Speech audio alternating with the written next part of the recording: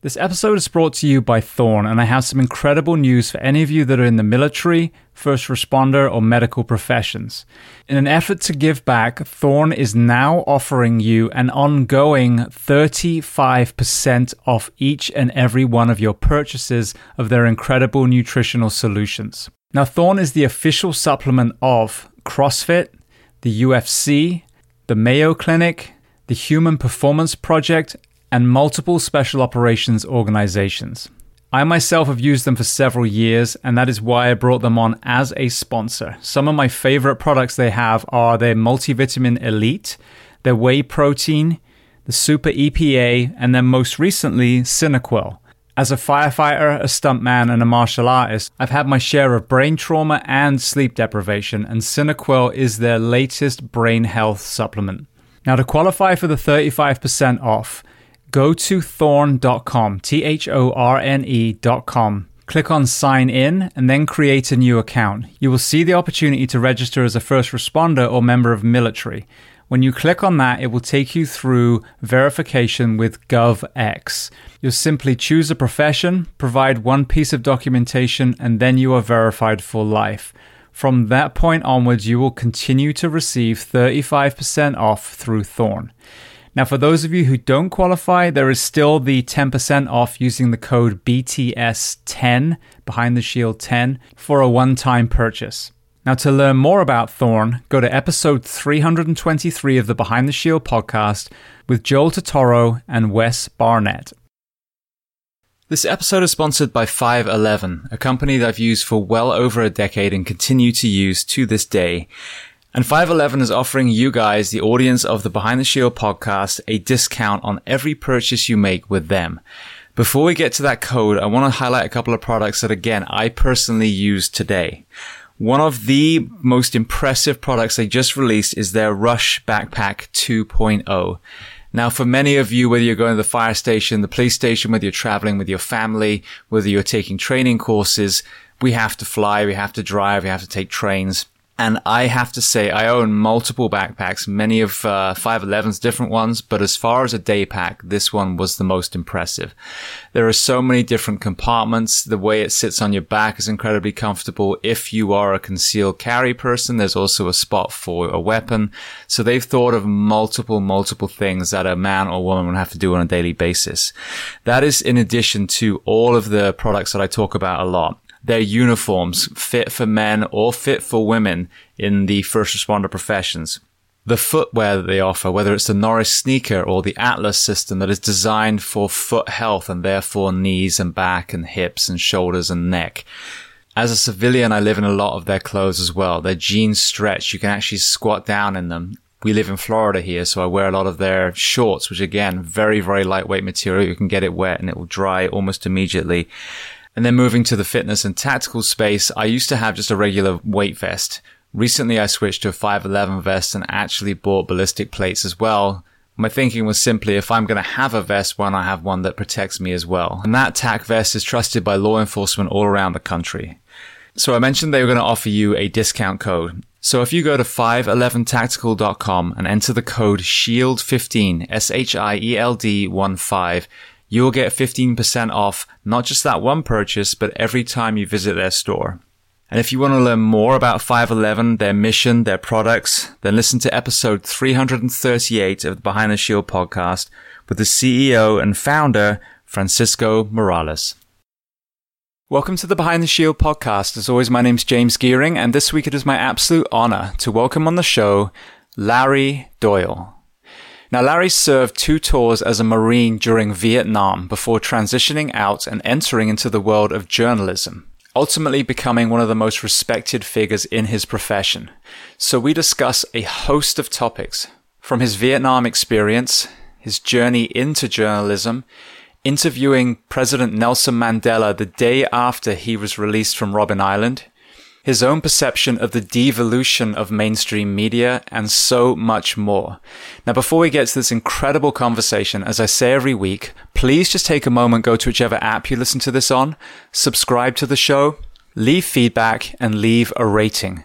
every 5-star rating truly does elevate this podcast, therefore making it easier for others to find. And this is a free library of almost 700 episodes now. So all I ask in return is that you help share these incredible men and women's stories so I can get them to every single person on planet Earth who needs to hear them. So with that being said, I introduce to you Larry Doyle. Enjoy.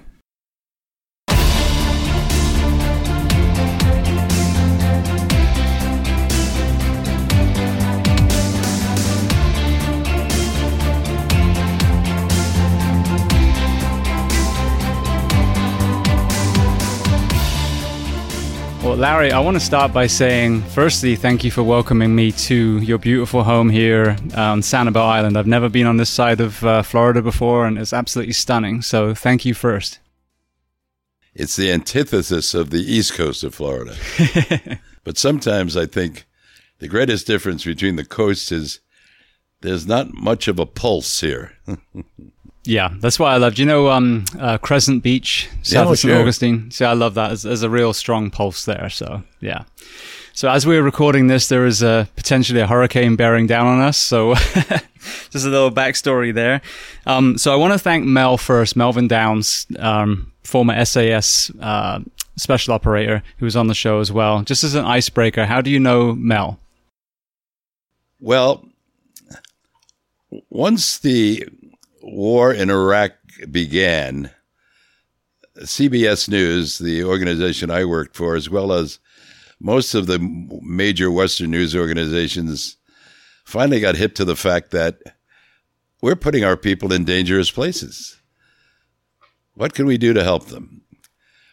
CBS reached out and contracted with an outfit called Pilgrims. It was a British security company, remarkable for the fact that its staff members were all former British Special Air Service people, SAS people, members of the regiment, as they always reminded me. And I'll tell you, they were a remarkable group. I mean, they were schooled not only in survival techniques, protection techniques, but one member of the team was always a well-accomplished medic. Which, I mean, I thought that person was the most important member of the team. Mel had expertise in both security and medicine. So we became very good friends because he was a very reliable guy. I mean, his decisions were made after he reviewed an accumulation of the facts. I mean, and often I would have discussions with the security team acknowledging the fact that we as journalists were often going to be in conflict with their security concerns. In other words, I would say, well, no, I want to go to Sadr City in Baghdad because, and the security team would say, well, that's a no-go zone. I said, well, no-go for you, but it's must-go for me. So we would work some plan out and usually, take a couple of days to work out a plan that we could both achieve our goals. And yeah, we got into Sadr City. We were escorted by members of the mighty Sadr army. Our security people had to leave us at the gateway to Sadr City, but they knew where we were. We had arrangements that every hour we would make a call. We had a code word. If we used that meant we were in trouble. At that point, our security guys, Mel and his team, would alert the nearest quick reaction force the Americans had in the neighborhood and see what they could do to give us a head. So, I mean, without a doubt, and without exaggeration either, I would have to say that Mel, on a number of occasions, saved our lives and certainly gave us excellent advice how to keep safe. I owe him. Big time. Well, that's so good to hear. I mean, this cross-pollination between all these amazing people that come on this podcast. And at the end, I'll ask you the same thing. I ask, who would you recommend as a guest? And you were the person, he suggested. And obviously the feeling was completely mutual from him as well. I know that you obviously spent your career in journalism. You're extremely well respected. And there's another kind of side conversation there, as we talked about on the phone the other day regarding modern journalism. But I would love to paint the picture, because I know you were in the military before you ever even entered that field. So starting at the very beginning, tell me where you were born and tell me a little bit about your family dynamic, what your parents did and how many siblings. I was born right in the middle of New York City, in the borough called the Bronx. Grew up there in my early years, and then I guess I was about 10 or 11. The family moved north of the city to an area called Westchester County, cheek by jowl to New York City, but often referred to as, oh, they're moving upstate.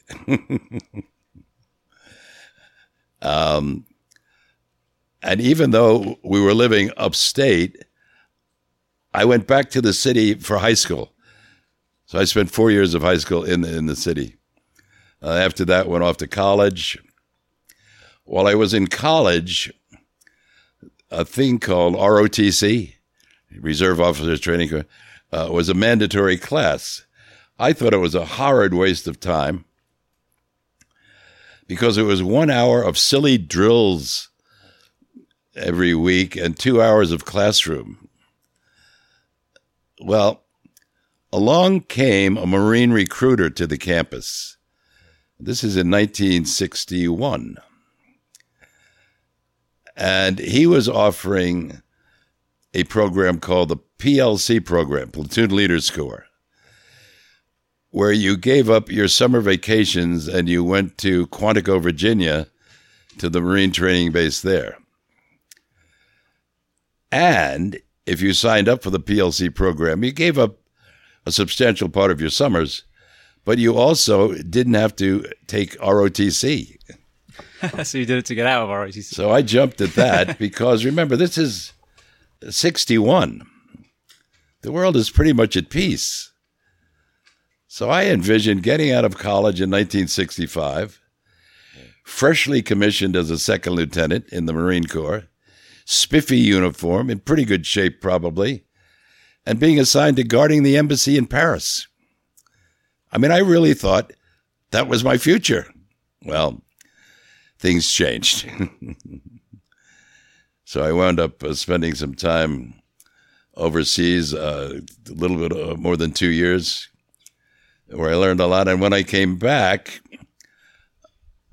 like a lot of veterans, I was confused. I didn't know. I was unhappy with the reception toward veterans in this country. I understood the frustrations and the quibbles about the war and its morality, etc. But I also, I graduated from college as an English major. What do you do with that? Not so much. But I said, what to do?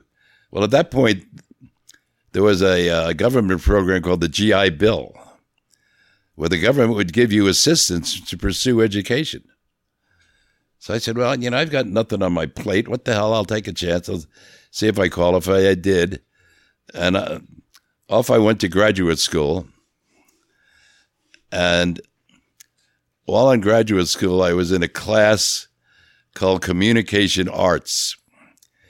Sounds like a journalism class. It was a PR class, right? But there were other people in my class who had jobs at the local television station in town, which was South Bend, Indiana, right?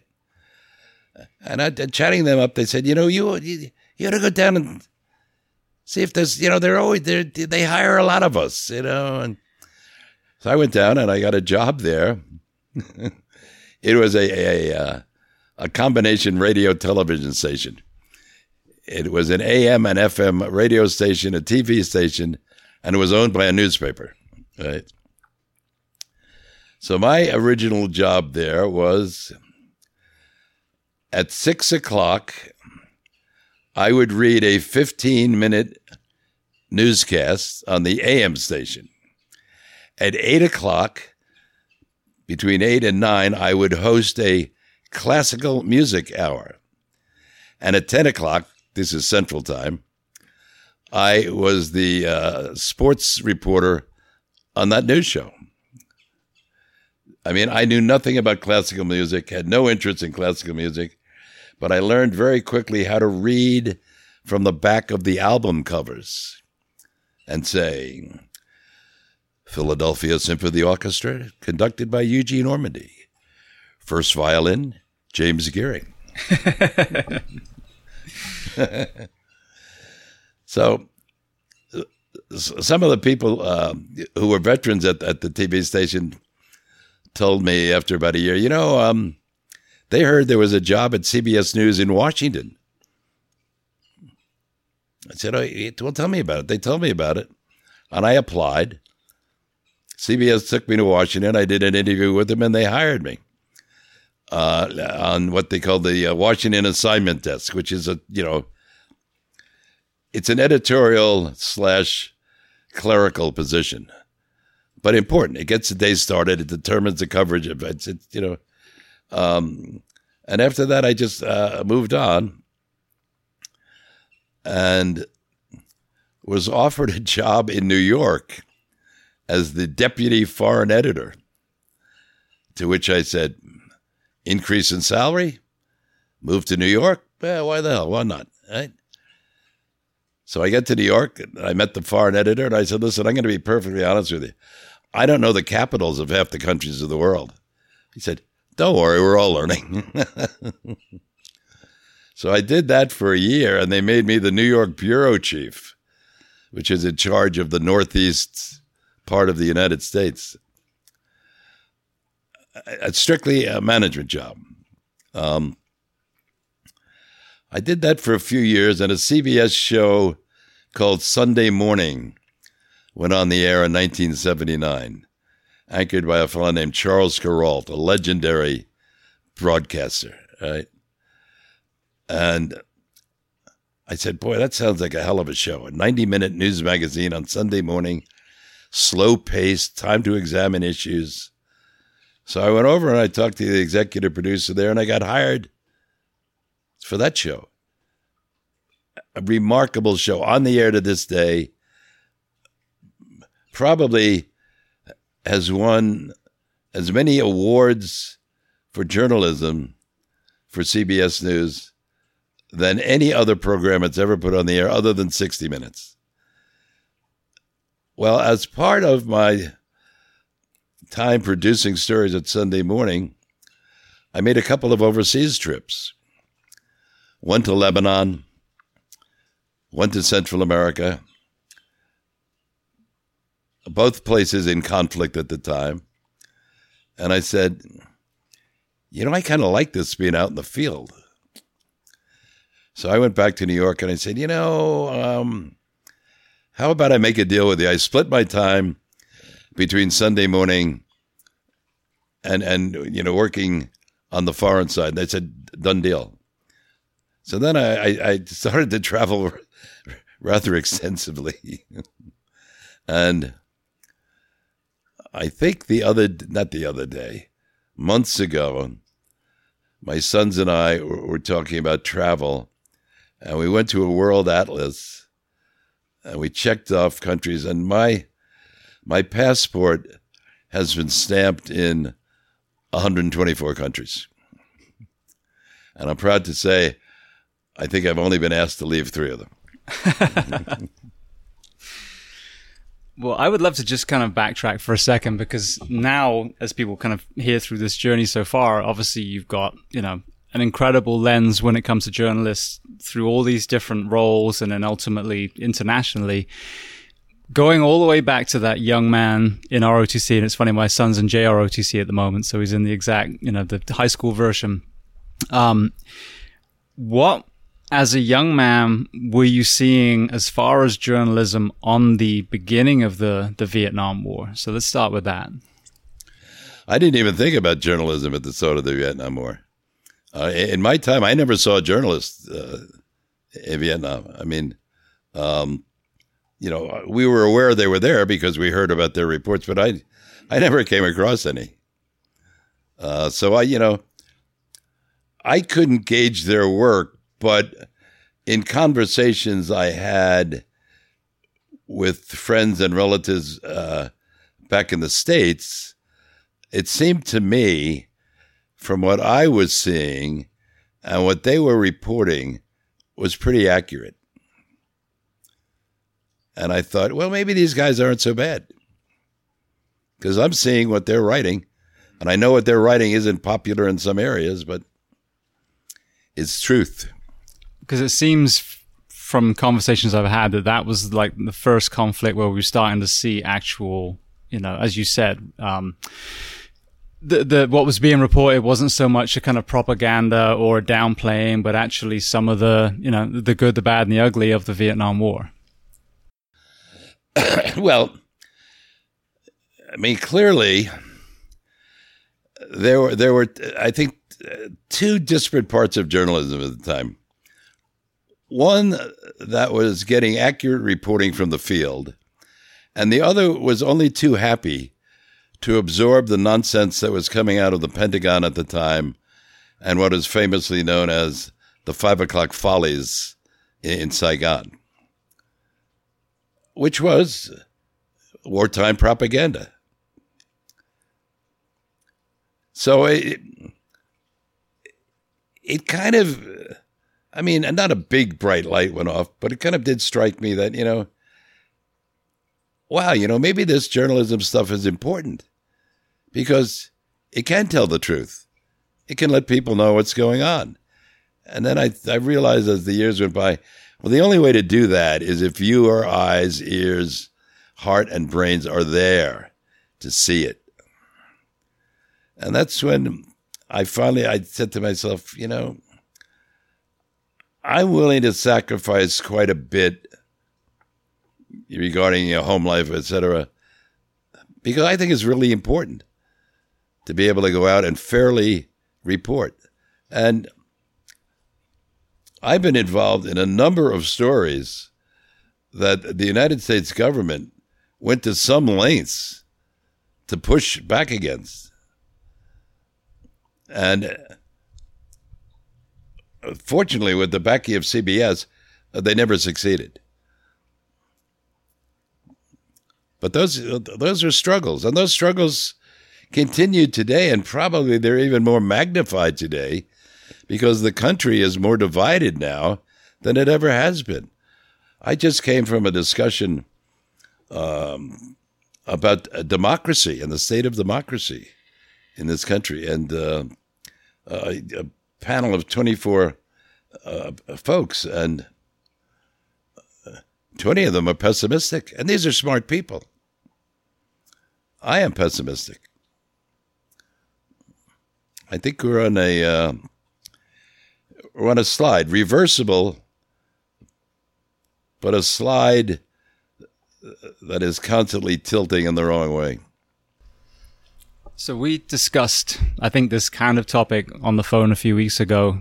My perspective of what I see on the television now, coming from England, growing up with the BBC, and then there's a thing called John Craven's Newsround, which was almost like a BBC for children. Very kind of matter of fact. I was thinking on the drive down here, one thing I think that you took away from that kind of news as well was empathy. Like, this is happening in this country and it's really bad. And you left away with like, God, those poor people. How can we help? And there was a lot of fundraising and stuff that came out of that. Fast forward to the last few years in America, my own personal perspective of what most people are subjected to, whether it's CNN or Fox, which to me looks like the exact same blueprint with a different color tie, is not only the division it's driving, but literally the screen is divided into four, and four people are arguing with each other and offering opinions and not journalism. So with this lens, and obviously we'll backtrack in your timeline again, but As a respected and awarded journalist, what is your perception of today's, I'm using air quotes, mainstream media and the impact that's had on this division in this country? Well, I think the main problem with the media today is there's too little reporting and a lot too much opinioning. I mean, I have a lot of colleagues who work at CNN. One of my sons works at MSNBC. I retain a number of friends at CBS, ABC, and NBC. And in general, the people, and there aren't that many of us left of my age, are not bullish on the future of journalism. I mean, it's become as divided a pulpit as the political side. And it is now, it's more political than reportorial. I mean, I can't stand watching some of these cable shows when they have 3 or 4 people because I can't understand a damn word any of them are saying. Right? I mean, blah, blah, blah, and the other one interrupts and then, oh, it's nutty. And that's all it is. It's sound. It's what we're about now. Political sound, that's it. No, not political discourse, not common sense politically. Noise, political noise. That's all we're hearing. Well, I want to there's so many great chapters of your journalistic journey, so I definitely want to go back. But what, through this journey, I mean, I know even with CBS, you were let go and then rehired and everything. So even then there was kind of, politics behind. But what are you seeing? What has been the disassembling of journalism that you knew and loved in the 70s, 80s, 90s to where we are now? I think the biggest problem is there's too much.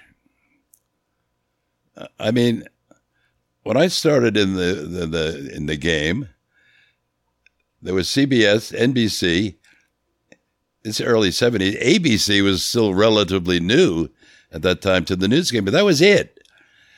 And those 3 networks did half an hour each of national news, 6:30 Eastern time to 7, right? The audience was 50 to 60 million people. Now, the cumulative audience of those 3 networks is maybe 21 or 22 million people. Back in the 70s, the CBS Evening News with Walter Cronkite, one show had 21 million viewers. So, and I really think that those 3 networks do straight news reporting between 6:30 and 7, but no one's watching. There's just too much stuff out there. And this is a country, I'm sure you're aware, that likes to be amused. It likes to be entertained. That's the easy way out. And what's more entertaining than watching a bunch of politicians lie to each other, talk over each other, beat each other up, contradict each other, right? This is kind of funny stuff. Ha, ha, ha. It takes an effort to listen to or read straight news, be informed, and then maybe you have to make a decision. There's just too much out there now. And I think the too much is weighed heavily on the side of the talk fests, the opinion gabs, the gab fests, blah, blah, blah. Now, with that, again, my complete white belt, layman's eyes, when I look at, like you said, the lengthening, the amplification of news coverage, and sadly it will be a school shooting, or it doesn't matter the topic, you can see that element of great. Now we've got eyeballs. COVID's a perfect example. I can't help but think that ultimately the kind of business model is the more clickbait style conversations and topics we bring on, the more eyeballs are going to be on our news network, the more money we can charge for the advertising space. Has that corporate side of things also factored into more that's diluting the news? Well, not so much in my experiences at CBS, although everything is cost out now. I mean, when I started working at CBS, it was a corporation that had, I believe, 12 divisions, disparate divisions. They owned things like Sony Music, Steinway Pianos, Simon & Schuster Publishing, the New York Yankee baseball team, and CBS News was a division. And at that time, the chairman and vice chairman of CBS Corporation had an approach to the news division of, they called it the Tiffany of the network. And we were unrestrained about money. I mean, we could do anything because they had 11 other divisions that were keeping the ship afloat. And it's this crazy crowd over on West 57th Street in New York. They get a lot of awards and a lot of good publicity, so leave them alone. And so, I grew up in a journalistic era of absolutely being spoiled. I mean, I don't want to be too glib about it, but truly, money was not an object. It wasn't considered, if, you need another crew? Okay, we'll send a second crew in. Oh, you need this, you need that. Oh, you need to charter a plane? Go ahead, charter the plane. Now, what was the kind of reason behind that? I mean, was it truly understanding that you guys were needing the resources to get a good story and tell the right story to the public? There are a lot of differences. The difference is at that time, the people that ran the place and basically owned the place had a lot of regard for news. They cared about news. They thought it was important. They didn't see news as an imperative moneymaker. They didn't see it as a leg that would prop up the entire corporation. It was something we want to be proud of, something we should do well. We'll do it as the best we can, and we'll give those people as much resource as they can, handle and they need. That changed considerably, particularly in the 80s, when CBS changed ownership and they were purchased by a guy named Lawrence Tisch, no background in broadcasting at all. He owned Lowe's Hotels, Lowe's Movie Theaters, and a bunch of other things, and Boulevard Watch, right? ABC was purchased by a larger corporation, NBC too. As soon as that was that dynamic shift between managements that were invested in news and businesses that saw their news divisions imperative as moneymakers, everything changed. That's when the hammer came down and the budgets were tightened and scrutinized.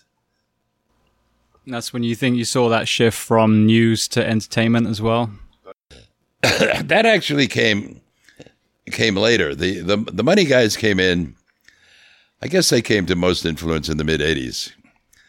But the advent of the cable talkers, I guess, really started, in around 1990 when CNN finally got on the air.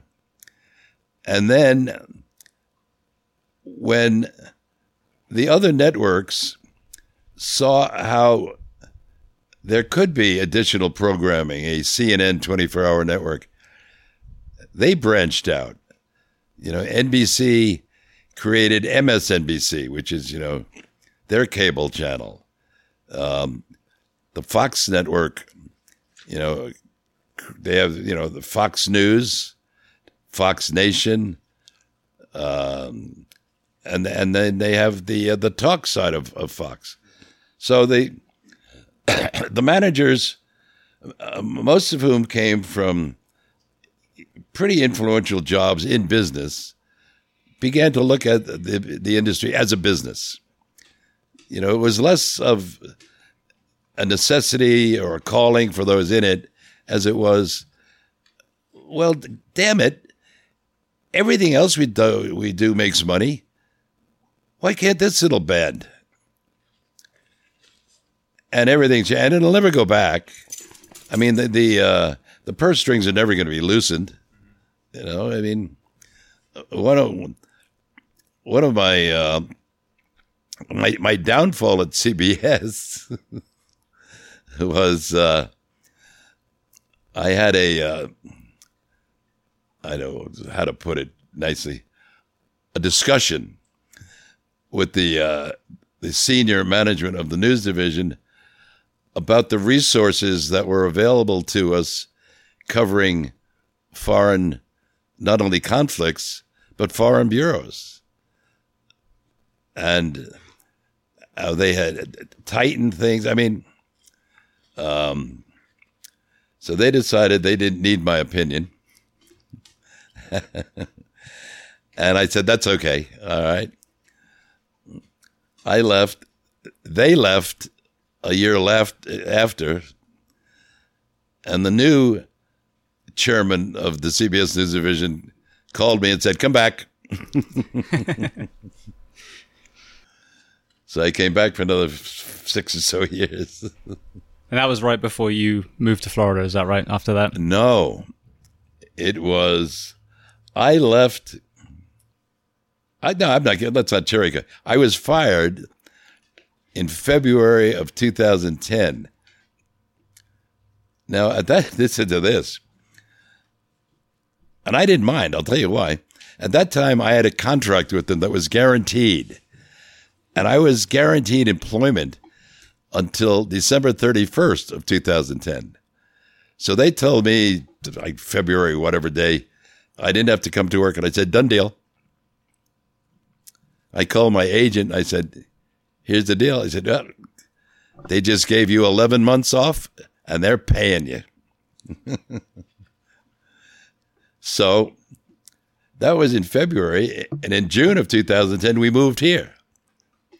We bought this house and gutted it, and every square inch has been redone. So we basically lived in a shell here for about 6 months. It's beautiful, by the way. Gorgeous. It's an interesting. If it had a pulse, it'd be great. But a lot of people love they love it because it's quiet. And you know, if we sit out here long enough, you'll see all kinds of critters walking by. Yeah, Florida's amazing for that. With the kind of news that today's society is exposed to, I want to ask you a question based on your time in Vietnam. And the reason is the average person who doesn't deploy really gets a very polarizing view of war. Either it's kill them all, let God sort them out, or it's they're all baby killers. So all that time ago, when you were deployed, were there any times, regardless of the politics that sent you overseas, that you realized that there were some evil people that needed to be taken care of? I thought anyone who was trying to kill me was pretty evil. Yeah. But, you know, going back to what you said about the war and the concepts and the perceptions about the war. I happened to look last night at a list of Vietnam movies, all right? And it's a long list, and some of the names on it are well known. Apocalypse Now, Full Metal Jacket, right? But so many Vietnam-era films were made, and it's remarkable because I copied down descriptive phrases of these films, and most of them were about veterans. And here are the adjectives that were used. Disturbed veteran, psychotic veteran, turns vigilante veteran, goes on rampage veteran, goes insane veteran. Now, most of these were smaller films, but I noticed they're available on, the Netflixes of the world, some of them. So they're still out there. I mean, that is shameful. Just shameful. Well, what was your transitioning out the military experience, coming home experience? I had a few people from the Vietnam era on. One was Major James Capers, who's a renowned Marine recon founder. He was wounded, and horrendous story. He's there on the sidewalk. I forget where they landed, but he's waiting for the transport unit to take him away, and someone walks up and urinates on him. And he's still, near mortally wounded.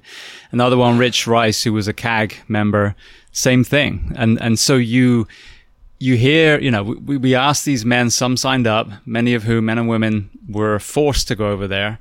And then when they come back, they have this kind of reception, and we wonder why there is a mental health issue in, many of our veterans. And you compare that to some of the kind of traditions of the warrior coming home in more tribal cultures, and there's a ceremony, there's an offload, there's gratitude. So what did you experience yourself coming back from Vietnam? Well, perhaps I overprotected myself. For quite some time, not a long time, but quite some time, I'd stayed close to family. I didn't engage in, public meetings that discussed the war. I avoided, private discussions. I thought, going back, rehashing this, either pro or con, is not going to do me any good. I'm not going to change anyone's mind. No one's going to change my mind. And, I just said, maybe best for you, and this is a selfish thing, you need to step back. Not avoid the realities, but don't put yourself in a position you have to address them, particularly with someone else. It was kind of, I want to avoid conflict. And that helped me. Everybody dealt with things differently. I mean, I admire a lot of veterans I know who joined the anti-war movement. I thought that was pretty courageous of them, to go against their training and, in a lot of cases, their family, et cetera, et cetera. I guess I tried to go the opposite way into a bit of isolation, because that worked for me. I mean, that's the whole thing. What works? There's no one path that is universally beneficial. Absolutely. Well, I mean, and like you said, the problem is when we hear PTSD, until recently, that was what it was. Oh my God, it's a veteran with a gun. They're going to shoot up the insert whatever. Just staying back with your Vietnam deployment for one more second, the other side of that question that we also don't hear is, were there any memorable moments of kindness and compassion? I mean, I've heard so many stories of, military veterinarians taking care of local animals, to obviously all these medical personnel that bring in men, women, and children of that country that are wounded. There's so many kind of human altruistic stories that never ever make it to the news. So what about through that lens in your 2 years in Vietnam? The heroes, for me, were the Navy corpsmen. That's what we had, Navy corpsmen, and the helicopter pilots. I mean, so many of us wouldn't be here talking to you without those guys. I mean, I saw corpsmen do things that were incomprehensible to me, and at great risk to themselves. And the guys that flew those choppers around, oh man, I don't know, because, I started out, after I finished the PLC program, I was accepted into Marine Aviation. And I spent a few months in Pensacola, Florida, learning to fly helicopters, right? 18 months of training. Well, a couple of months in, we had what's called a Liberty, had the weekend leave. and we were in town knocking down a few beers, and I happened to opine, what a good deal this is, huh? We've got a 3-year active duty obligation, and 18 months is in training. And one of my mates said, no, that's not how it is. I said, what are you talking about? He said, no. Our 3 years starts after the 18 months. I said, what? On Monday, I went in and I said, requesting reassignment, please, to ground. Well, some of those Vietnam era helicopters. But I really wanted to fly a helicopter. Oh, I'm sure. Did you ever kind of circle around to that? And I could get it off the ground. We never. That's as far as we got. Then you were lift off.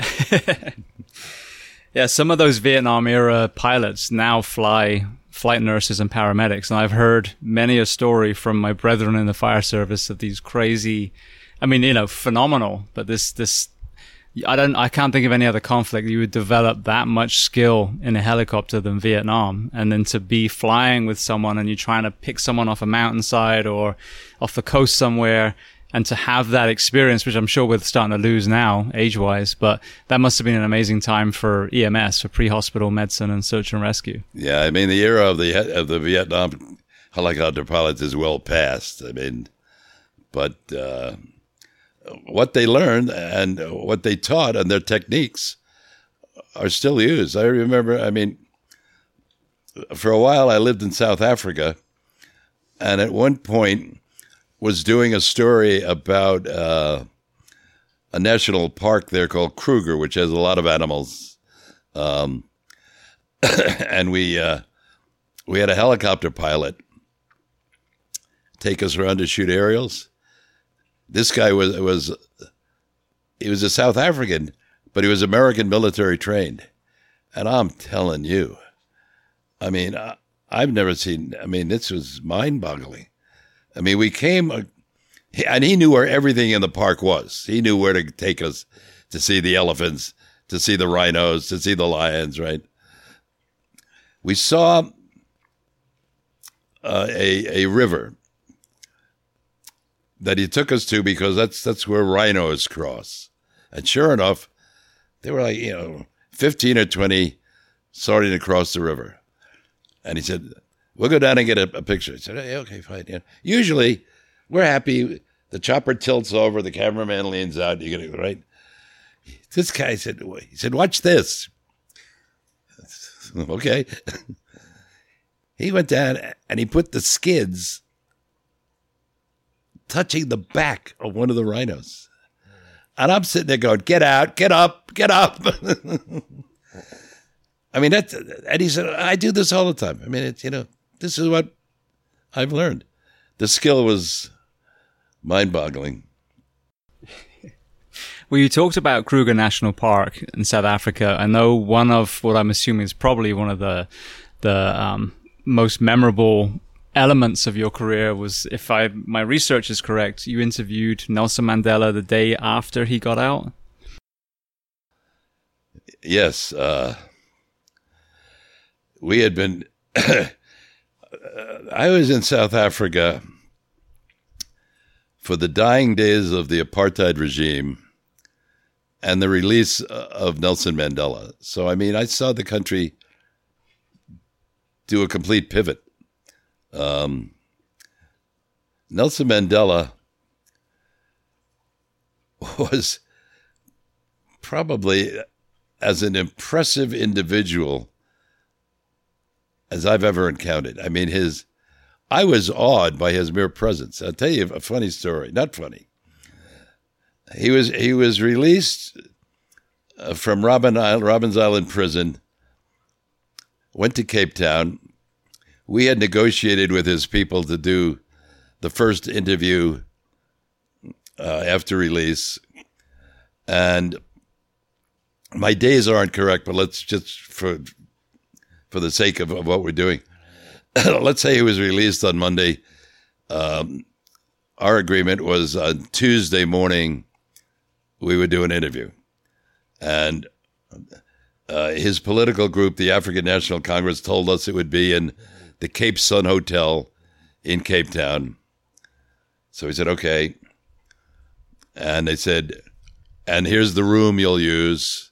They had reserved, we were paying for it, but they were reserved, a big room. And I said, okay, what time does Mr. Mandela want to do the interview? He said, 6:30. He said, in the morning? Yes. I said, with all due respect, the man has just been released 27 years in prison. I said, no, he wants to do it at 6:30. And he said, you just, be in this room and be all set up and be ready to turn on all your stuff at 6:30. Okay. So we had 3 crews. The CBS anchorman named Dan Rather was there for it. It was a big deal.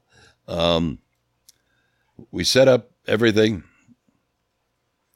The cameramen and the technicians are adjusting the lights.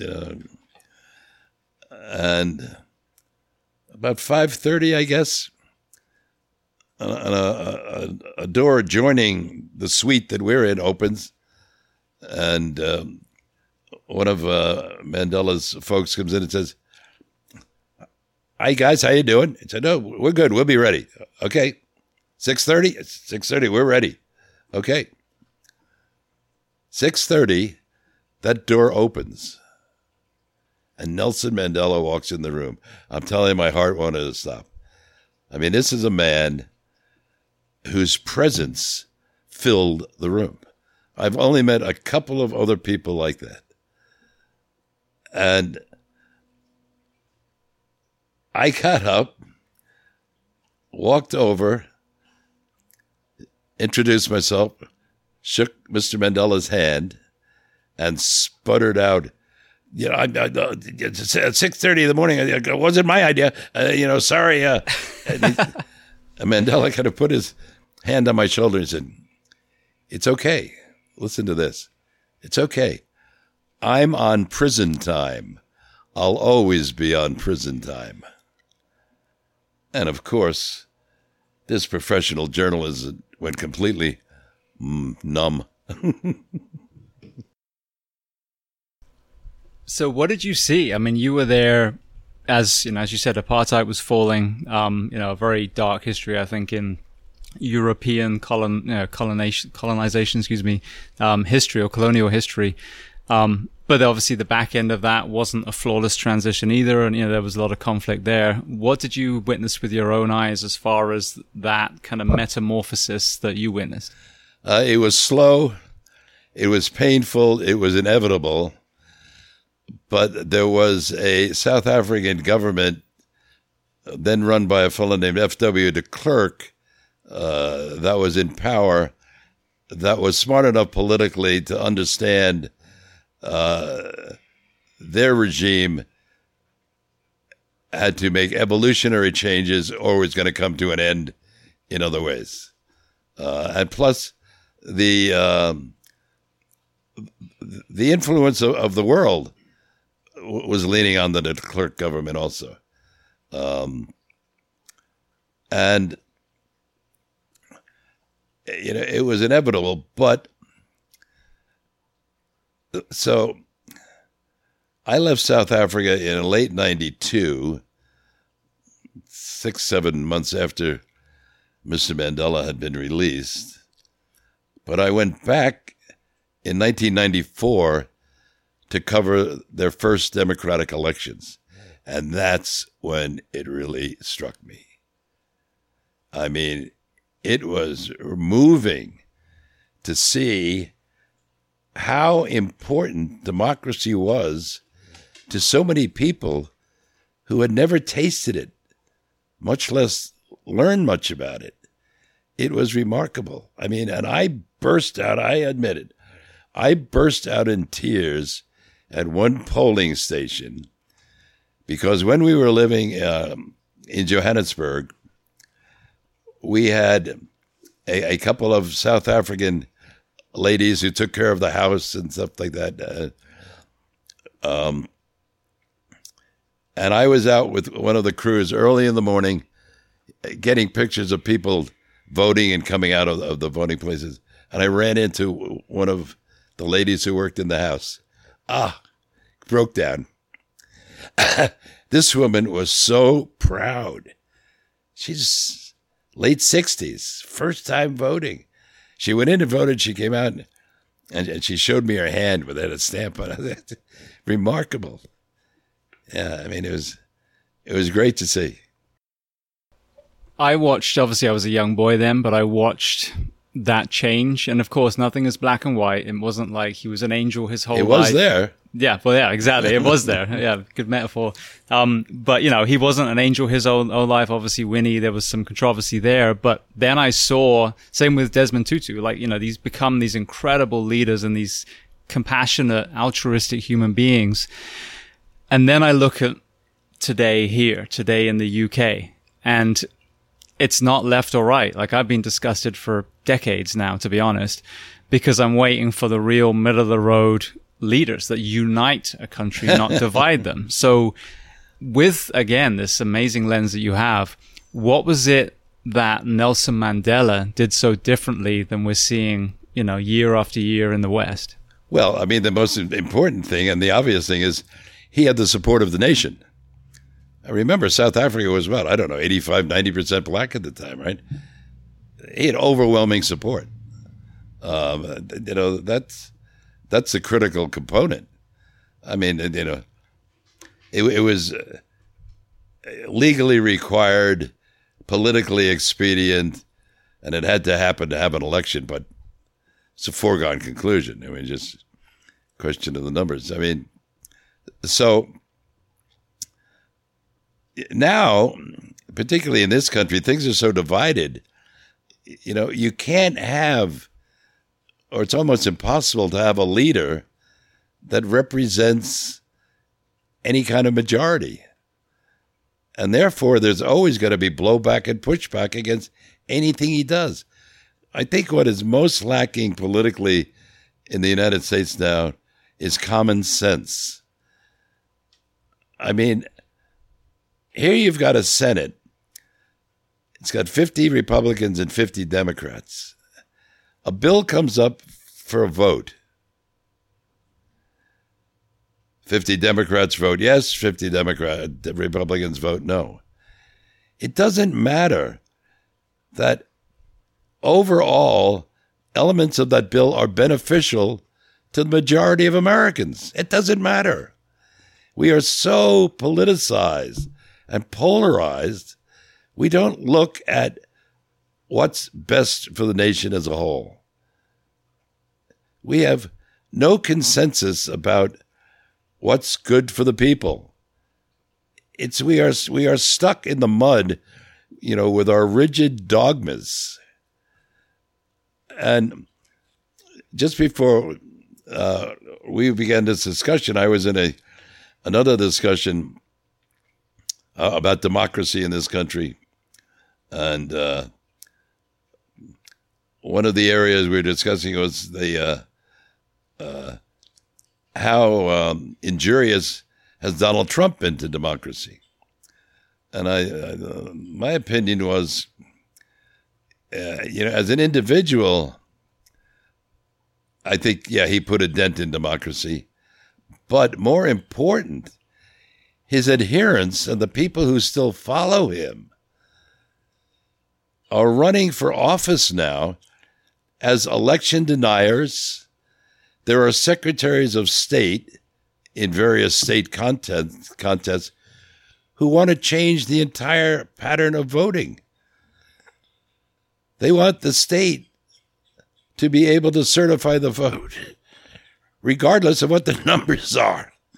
I mean, this is not that old canard of one man, one rule, democracy rules. This is an autocratic shift in this country. And I mean, I think it's wrong. I think it puts us in desperate shape. Do we get out of it? Probably not in my lifetime. Well, the layman observation that I've made is that the system keeps giving us the same type of human being. Some may hail from the Democrat, some may hail from the Republican side, but I'm waiting for that uniter, that person who's putting the health of the nation, the happiness of the nation, the reinforcing community and altruism and mentorship and all these values that I think make a nation great. And when you take a step back and look at, again, I'm looking at complete white belt lens, that ultimately it seems you have to basically be a millionaire or more to even play the game. And then you have to be willing to take money from certain organizations that will then support you. So if you could be king for a day, what would our potential president selection system look like versus how we have it now?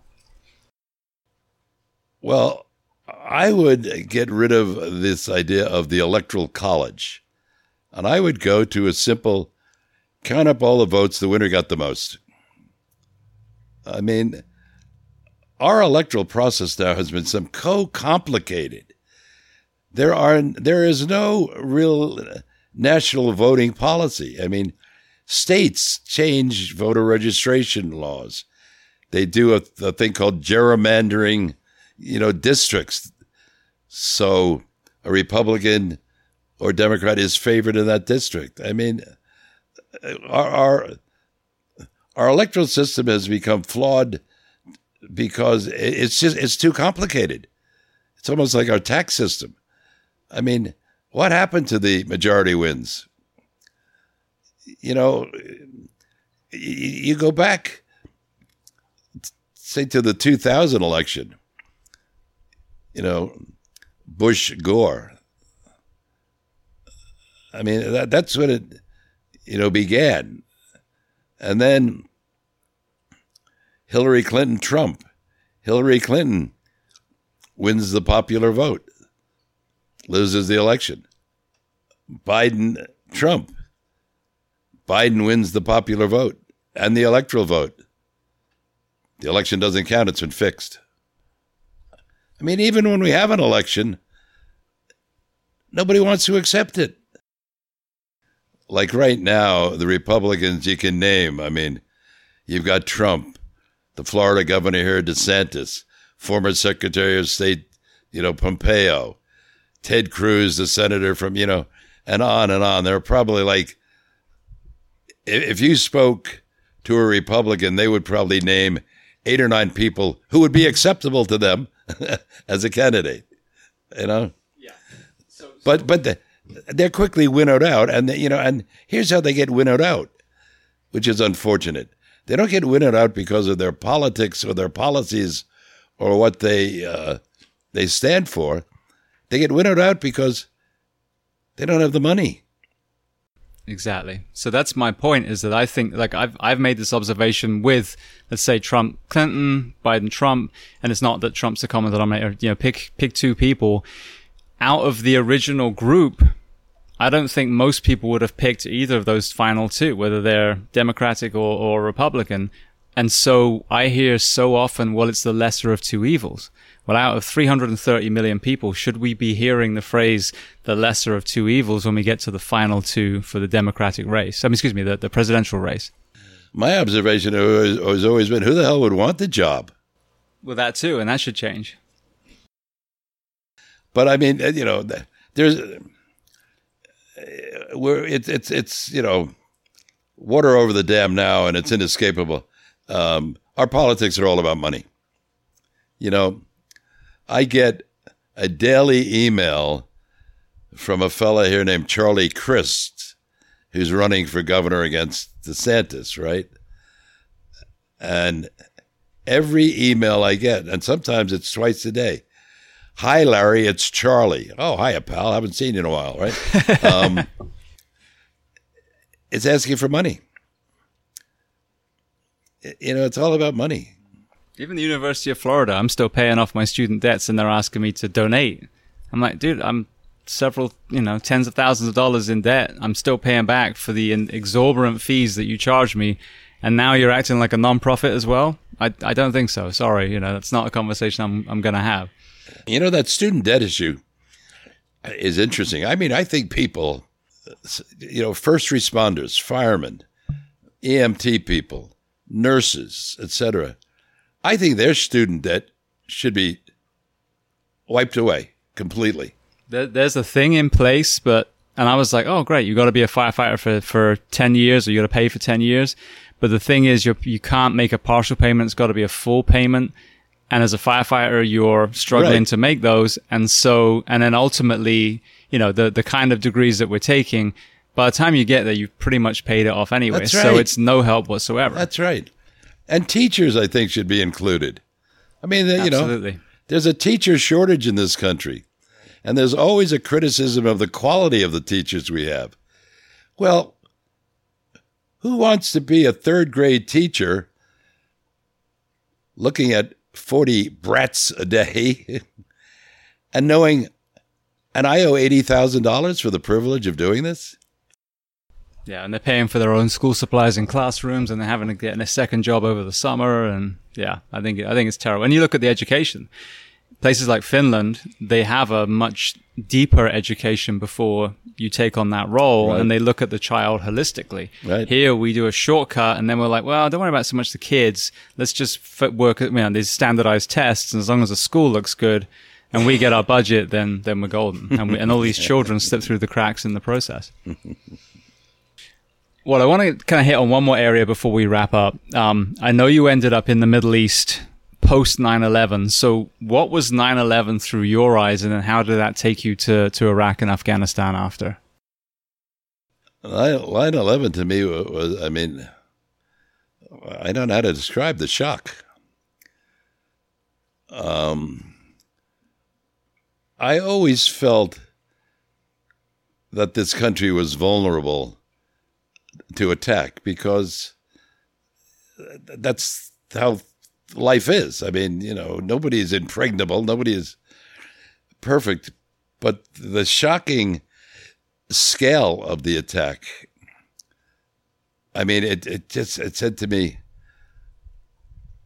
holy something, we're under attack. It wasn't like, like in London, a bus was blown up. This was like, we're back at war. And I never really went through the angst of trying to sort out the faults or problems of the intelligence agencies. Why didn't they know more about this? I mean, you and I know enough to know that no intelligence agency is perfect. And I hate to say it, there are a lot of smart guys on the bad side. I mean, I kept telling people, I started to go to the Middle East extensively in 1990, steeped not with a lot of knowledge of the Middle East, but came away. I'd come home and people would say, "Oh, those ragheads, those camel." I'd say, hey, dude, these are some of the smartest people I've met. These are not dumb people. Don't think that this country has an exclusive on smart. I mean, I'll tell you how smart this country is. As part of the earlier conversation I was having before you came, I cited a couple of polls that had recently been taken by major legit organizations, right? It said 25% of the people in the poll could not name one of the three branches of government. Right? I mean, executive, judicial, legislative, the pillars of democracy. If you can't name one of them, you don't know democracy. And then it went on to say 50% in another poll could name any branch of the government. This is like crazy. And that's, Is that the future? Is that our future electorate in this country? Could be. Not good. Now, why do you think that is? Why is there a disconnect between, because I know that they do civics, but I think they're kind of taught at probably rather than made the interest cultivated in the inner weavings of this country. Why do you think that maybe, I'm making an assumption now that 1950s children would have been more connected than 2022? Because it's more important to learn about artificial intelligence. It's more important to learn about social media and how to use it, pro and con. I mean, it's a dull and boring subject to look at a bicameral legislator. I mean, hey, what's this executive branch? You know what? And, we don't have enough young people who are interested in the nitty-gritty of what makes this country run. They're interested in the nitty-gritty of how they're going to get ahead. The hell with the rest of you. This is all about meism. Through my eyes, again, looking at I wouldn't say it was even post-war, but I mean, as the consumerism started to grow, and again, English eyes coming to America, like, why is there two pharmacies built right next to each other? Why is Kmart and Walmart right next to each other? And so what I started seeing as I lived here longer was this hero worship, this, false god of monopoly, that you're the winner if you destroy everyone else, versus you look at every model around the world, it's community. Like, you and I can both have a pharmacy. Let's just build, different parts of town and we'll help each other together. So where do you think that kind of selfish element has crept into what was a very, very service-oriented country? Well, some people say it's the plague of capitalism. And, this has always been a country where things get swallowed up. Big companies are always absorbing little companies and getting bigger. There are very, very rare instances, where the minnow swallows the whale. It's always the other way. And,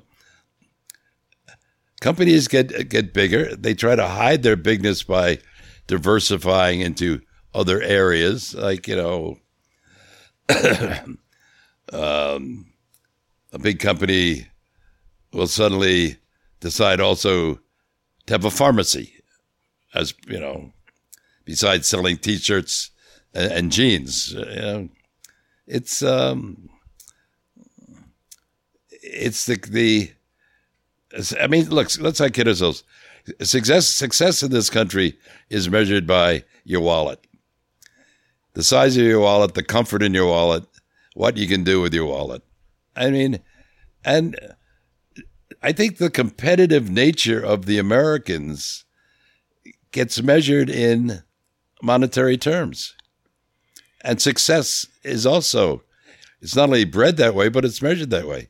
I mean, how many people who aren't big wage earners, let's call them, called successes?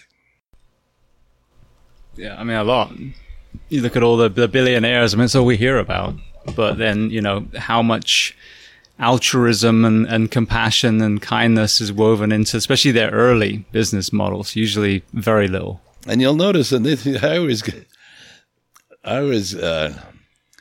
take a look at relief efforts that are gathered for, I spent a lot of time in Haiti and got involved with, a couple of what I thought were very legitimate agencies seeking aid for Haiti. And I always thought to myself, I checked these agencies out. They were, outstanding, upstart, good groups. But 95% of their money came from me and my neighbor. $20, $15, $30. And I thought, with all the damn riches in this country, I mean, IBM could take one day's profit and rebuild a city in Haiti.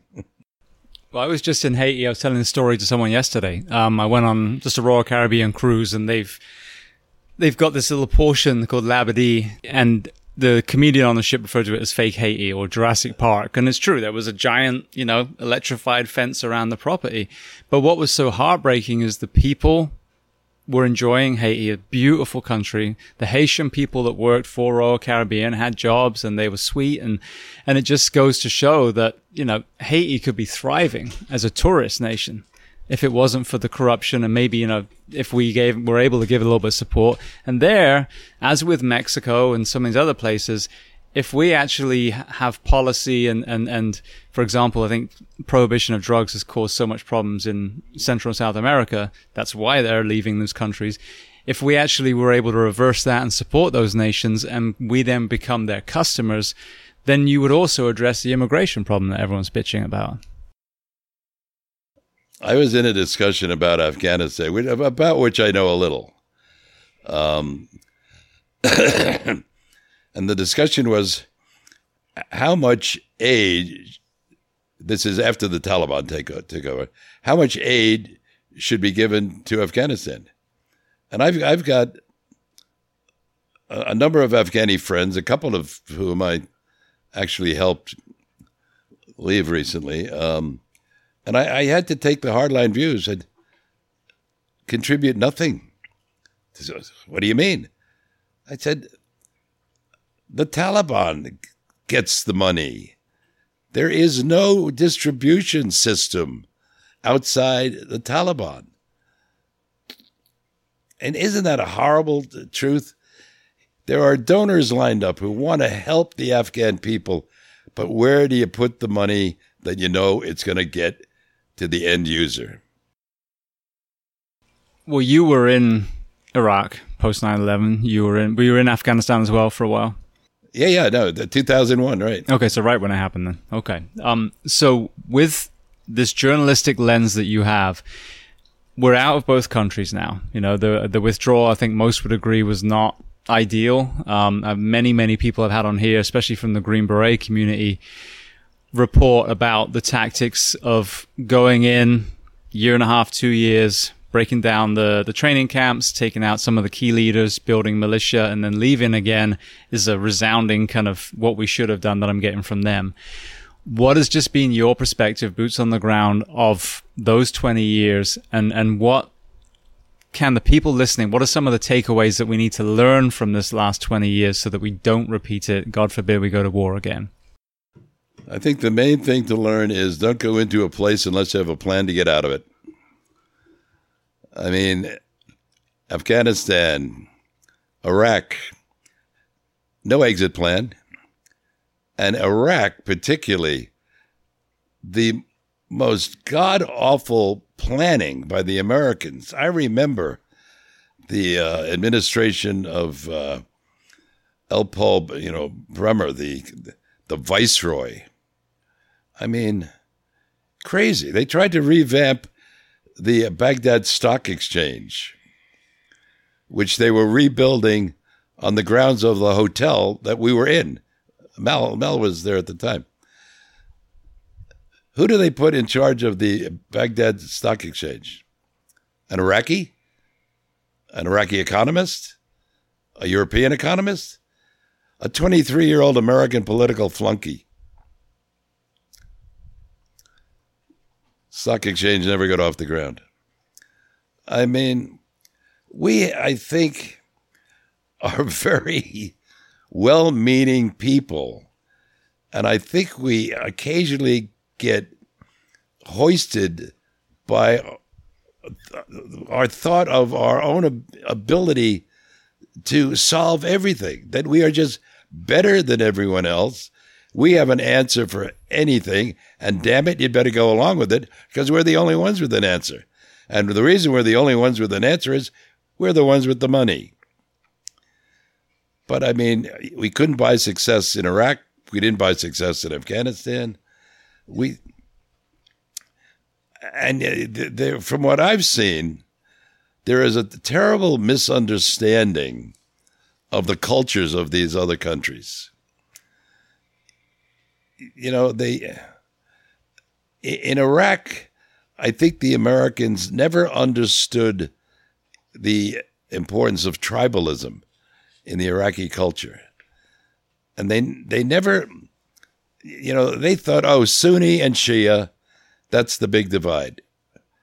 That's the big divide. But it's clan, tribal, family. The divisions go on and on. We never understood, we never grasped how widespread a society was, that there was more than just a label, Sunni, Shia, Republican, Democrat. No. It was, are you an al-Takriti, an al-Baghdadi, an al-Samari? You know, I mean, we didn't get it.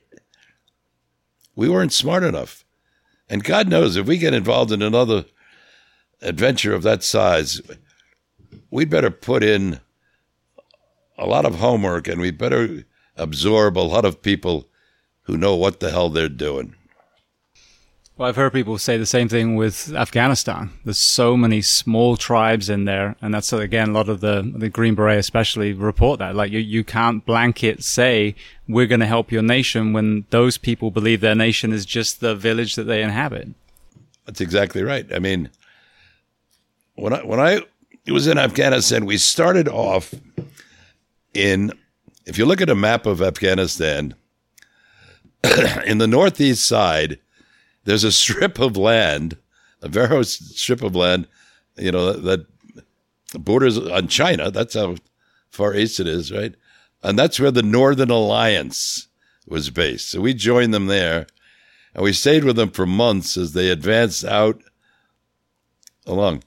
And everybody thought, oh, well, the Northern Alliance, they're the guys, you know, they're going to overthrow, and they're going to, you know, be the good guys.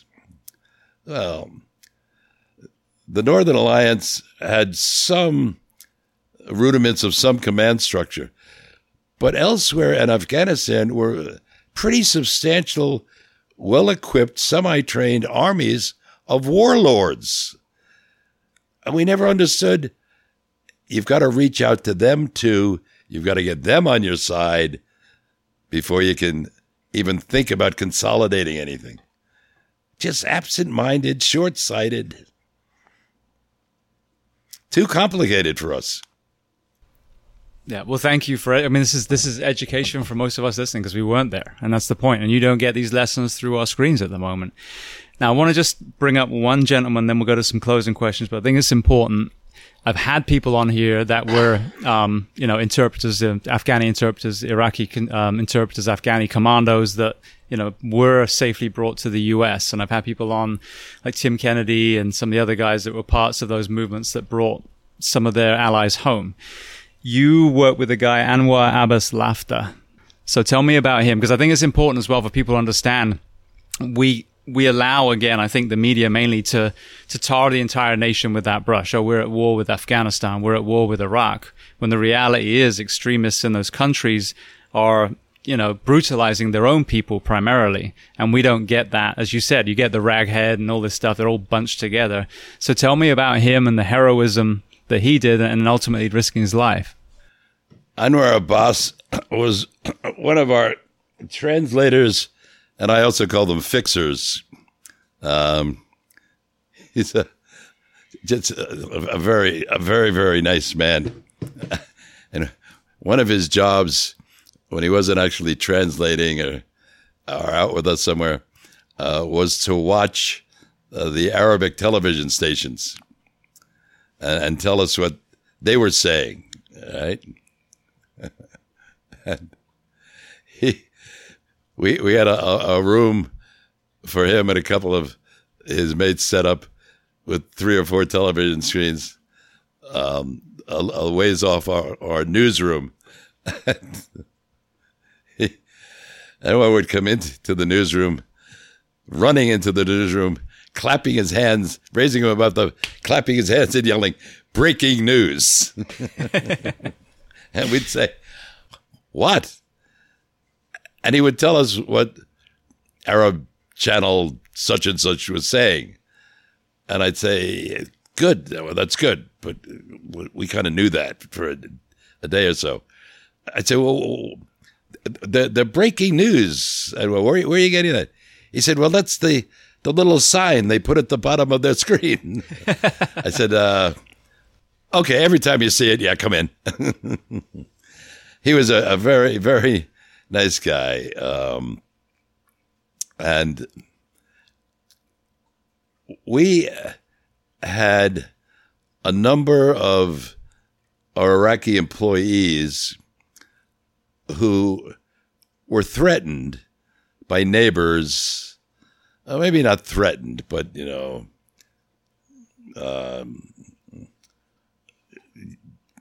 words of anger were directed toward them because they were working for us. It wasn't CBS particular, it was the West, right? And we protected them as best we could. Sometimes we wouldn't let them go home at night, for instance. We'd keep them in the hotel with us for a night or two. We didn't want them to establish any pattern, in other words, right? And Anwar went home one night. He got followed home. He was in his house with his sister, whose name is Asia, who is a good friend of mine now. She's I helped her out. She's in Arizona. And suddenly, masked guys broke through the door, accused Anwar of working with the devil. Anwar really couldn't deny it. He said, but, his sister was telling him, my job is nothing, I don't like them, but they pay me a little, They took him away, right? We got nowhere. We could, the Iraqi police was absolutely not interested. The American military couldn't be bothered. We had little, if any, investigative powers. But I told Asia, I said, if the group that took Anwar, contacts you, tell them that we will pay for his release. We're happy to have him released, and we will pay you. We'll work out something. They never contacted her. And 3 days later, his body was discovered, and he'd been badly treated. But Asia became a good friend of mine because I was able to wheedle CBS for some insurance policy money for Asia as a dependent. But I'd like to say,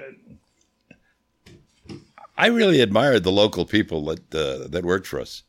I mean, we didn't overly pay them, believe me, but I think they worked for us certainly because it was a source of income that wasn't available on the labor market in Iraq. There just weren't enough jobs going around. But a lot of them actually, I like to think, they admired what we were doing. They thought, maybe what you guys do is important. And I thought, that would be a great legacy to leave. That'd be okay with me. Absolutely. Well, just one more point. We talked about, the kind of devolution of some elements of journalism in this country. With this global lens that you have, I always love it when we discover that a country is doing something really well. Norway's prison systems, Finland's education. Are there any news agencies, and it could be international, that you do respect still, that maybe people listening can see kind of what journalism's supposed to look like and maybe find our way back there again? Easy. BBC. only. Easy. I would have said the same thing, but obviously I wasn't trying to load the question.